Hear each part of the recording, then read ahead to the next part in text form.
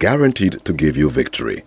In his prayer, Jesus says, "Give us this day our daily bread." And then he proceeds to say, "Lead us not into temptation." Notice the order.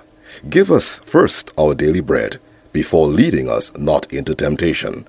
The strongest and surest way to overcome temptation is not to avoid being tempted, but to be filled with his daily bread, to be filled with God.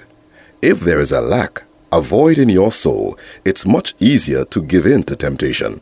But if you're filled with God, when temptation comes, you would have the strength to resist the temptation.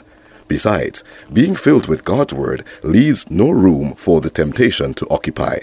Therefore, lusting over any kind of sin is only an indication that you're lacking some portion of his daily bread. Since our enemy can only tempt us based on what is written in the Word of God, then the more we consume his word today, the more he would lead us not into temptation. Take time to eat today.